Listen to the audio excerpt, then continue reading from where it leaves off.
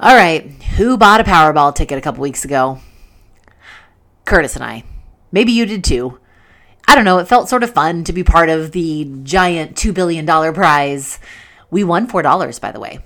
And as Curtis and I waited for our numbers to be called, we wondered together, how many prayers do you think God fielded on this? Now, more seriously, I remember a John Oliver segment from a number of years ago where he talked about the lottery, about the way it pretends at being a financial buffer for the education system and actually creates a whole host of challenges in under-resourced communities and communities of color, where what is needed is a financial support for the community, and what is instead available for them are Powerball prayers. Many of us in our community have experienced some sort of financial anxiety, and today I want us to explore that together.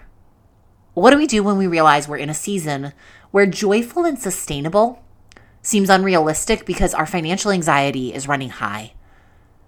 What do we do when we're saying Powerball prayers and mean it because there really isn't enough? And maybe we feel this for ourselves. We might also feel this for others. There are people we know in situations that are not quick fixes, where we see their financial struggles and we realize it's bound to be a long-term experience and we can't solve it for them. This is our second week in a little series where we're exploring something we value a lot as a church, that the way in which we would live would be joyful and sustainable. Jesus comes offering life, and we have a culture that says we have to be striving and hustling and eking out and scrambling. And part of what trust looks like, the kind of trust we are practicing that is put specifically and as best we can exclusively in God, that trust sometimes just looks like allowing our lives to be formed into joyful and sustainable rhythms.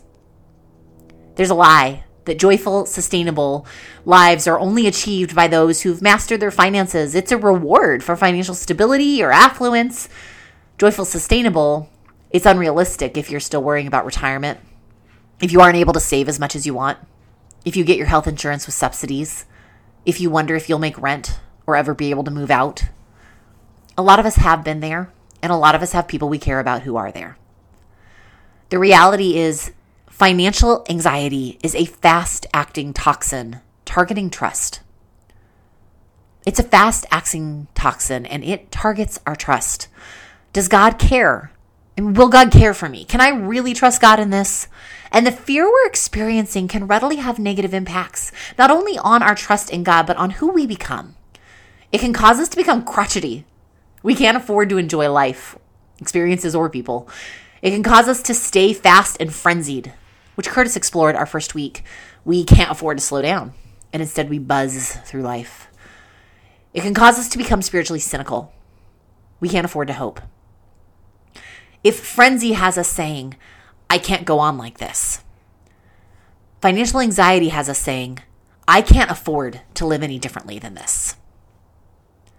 Now, as we come to Scripture today, what I'd like to invite you into is imagining what if. What if this is true? What if God is really like this?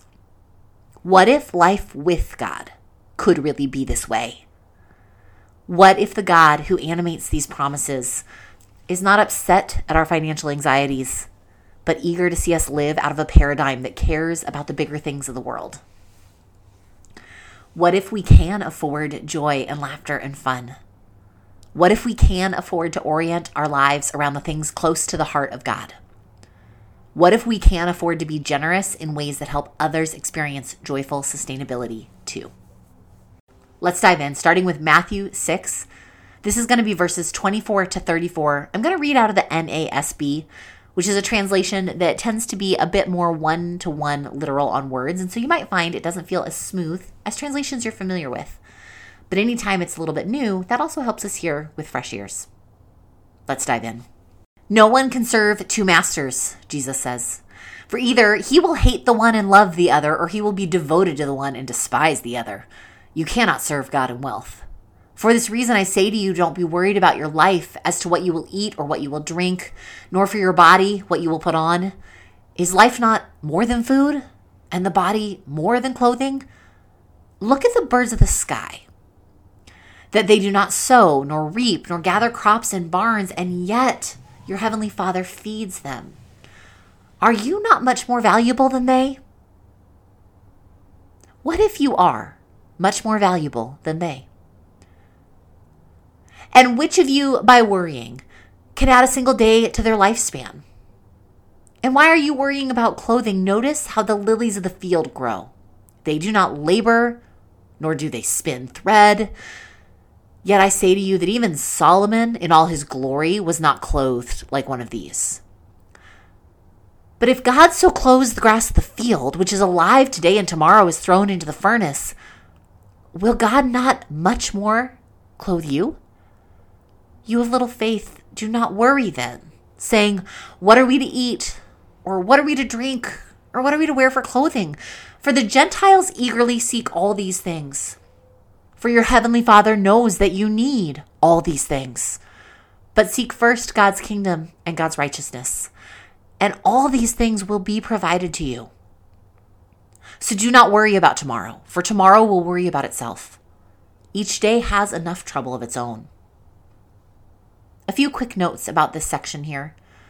The first being that in English, when we hear the word faith, like Jesus saying, "Oh, you of little faith," we should always think about trust. Faith is, in this case, a little bit less of a noun, something that we have and we either have a little or a lot of it, and a little more of a verb, something we practice doing, however imperfectly, and sometimes we do it more readily and sometimes we struggle to do it. So what Jesus says about the little faith is more about what the people are doing than believing. They're worrying and scurrying, and yet they are invited to live in a kingdom with a king who says you matter and your needs matter. So Jesus has this really interesting rhetorical contrast that sort of wraps up this thought that Gentiles, pagans, eagerly seek these things, but you seek first God's kingdom. Notably, the first group to try this out together, living as if God was king, we hear about from Luke in the book of Acts. And they practiced generosity such that everyone's needs were met. What if God really knows what I need? 1 Peter 5:7 says, cast your anxiety on God, for God cares about you. What if God really cares about you? Philippians 4:11-13, also from the NASB, Paul writes, not that I speak from need, for I've learned to be content in whatever circumstances I am. I know how to get along with little, and I also know how to live in prosperity. In any and every circumstances, I have learned the secret of being filled and going hungry, both of having abundance and suffering need. I can do all things through him who strengthens me. What if God really can strengthen us in times of financial need? What if God knows? What if God cares? What if God can? I've shared before about the campus pastor of my college who would talk about how we would sometimes be held back from feeling like we could approach God because one of three key attributes just didn't feel true to us in the time we were experiencing them. That we found ourselves often wondering, does God really love us? Does God really want what is best? Is God powerful enough? Can God really do what is best? Is God wise? Does God really know what is best? And that while God's power, love, and wisdom are infinite and perfect, the reality is that many of us find that doubting one of them creates the effect within us of a three-legged stool that loses one of its legs. It's not stable and it topples. And so too, we sometimes find we can't come to God with our real needs, our anxieties, including financial ones, because we aren't sure what we will find when we do. Today I want to ask, what if God really can be found as we practice replacing financial anxiety with trust? What if we really can find a way forward in times of little with Jesus?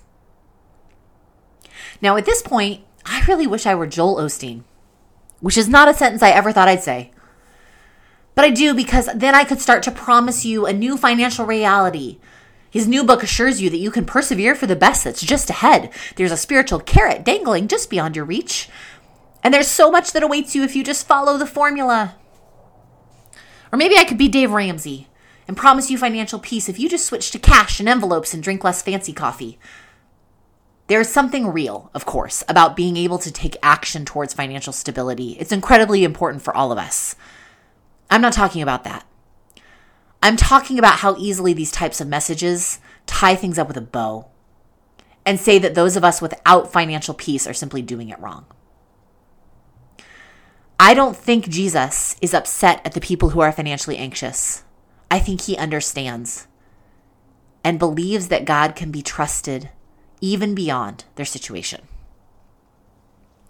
And many of us in our own lives are too close to these kinds of situations to accept tidy, tied up answers. And so instead, I want to offer some ideas and some options.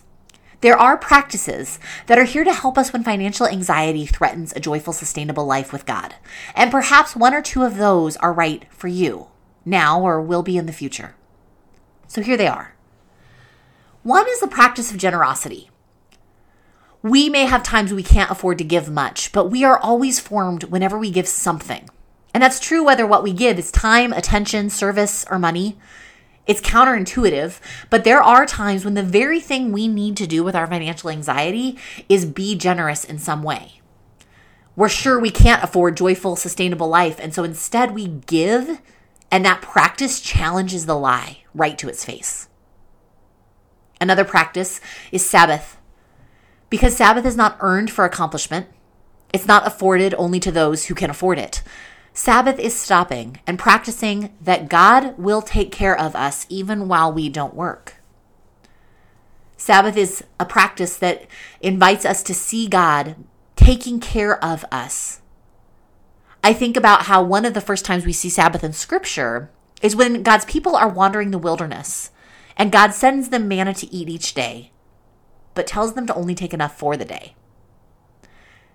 And then on day 6, God sends double, tells them to collect double, and nothing comes on day 7. I wonder if they had to practice both taking just for each day, but also what it felt like to take double and rest on day 7.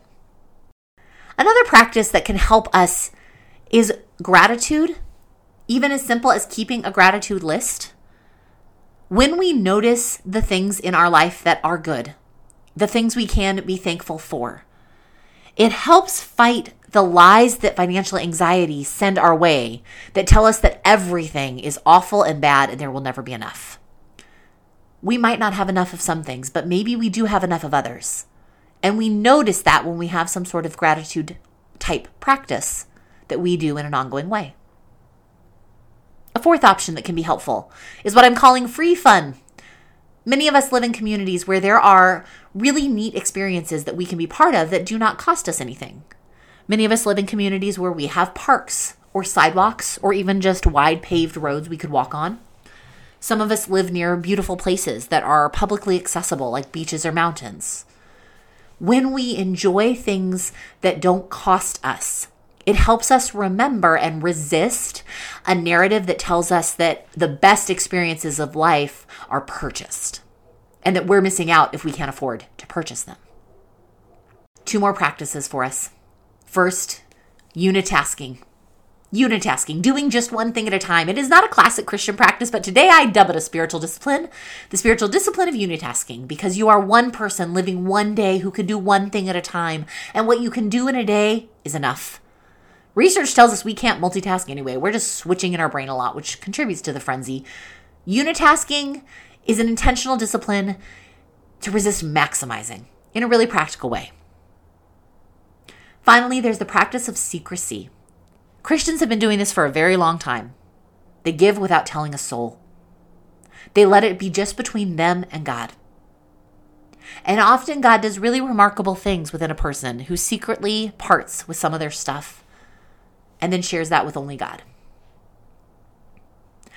Now, when we were together live, we did indeed do one last practice, and it was simply to pick a word. That we picked one word that could be a focal point for joyful sustainability when it came to financial anxiety. We had some time to think about it, but I'll offer you some ideas now if you'd like to do the same. There were words like enough, generous, share. There were words like lilies, birds. And so whatever it might be, having a single word that can be a focal point, perhaps you put it on a Post-it on your dashboard or your mirror, could help call you back to the passages we explored today and the God who says they will take care of us. Finally, I wanted to share one way that our church has practiced this. See, when you start a new church, there's a lot of financial anxiety because you don't necessarily have a lot of resources. And so it is really common for new churches to mark their anniversary by taking an offering that will fund their future ministry initiatives. It's not a bad practice by any means, but it didn't quite feel like a fit for our church. Instead, on our anniversary, we take an offering and we give it away. This year, when we celebrated our anniversary in mid-September, we received an offering of just over $5,600. And we're going to be sending that to our friends who do wonderful work in Peru with the indigenous communities there around their land rights and protections, to Al Otro Lado, who help newcomers to the U.S. navigate our complicated and broken immigration system, and to God's Pantry, who are local here in Southern California and who not only do food distribution, but who are increasingly creating some really neat pathways for people who are re-entering citizens after incarceration to get stable again. It's part of our collective generosity to resist financial anxiety as a group, because we've got each other and we've got Jesus, and that can be enough. And so, friends, may the God who takes care of the lilies, may the God who houses the sparrows take care of you. Amen.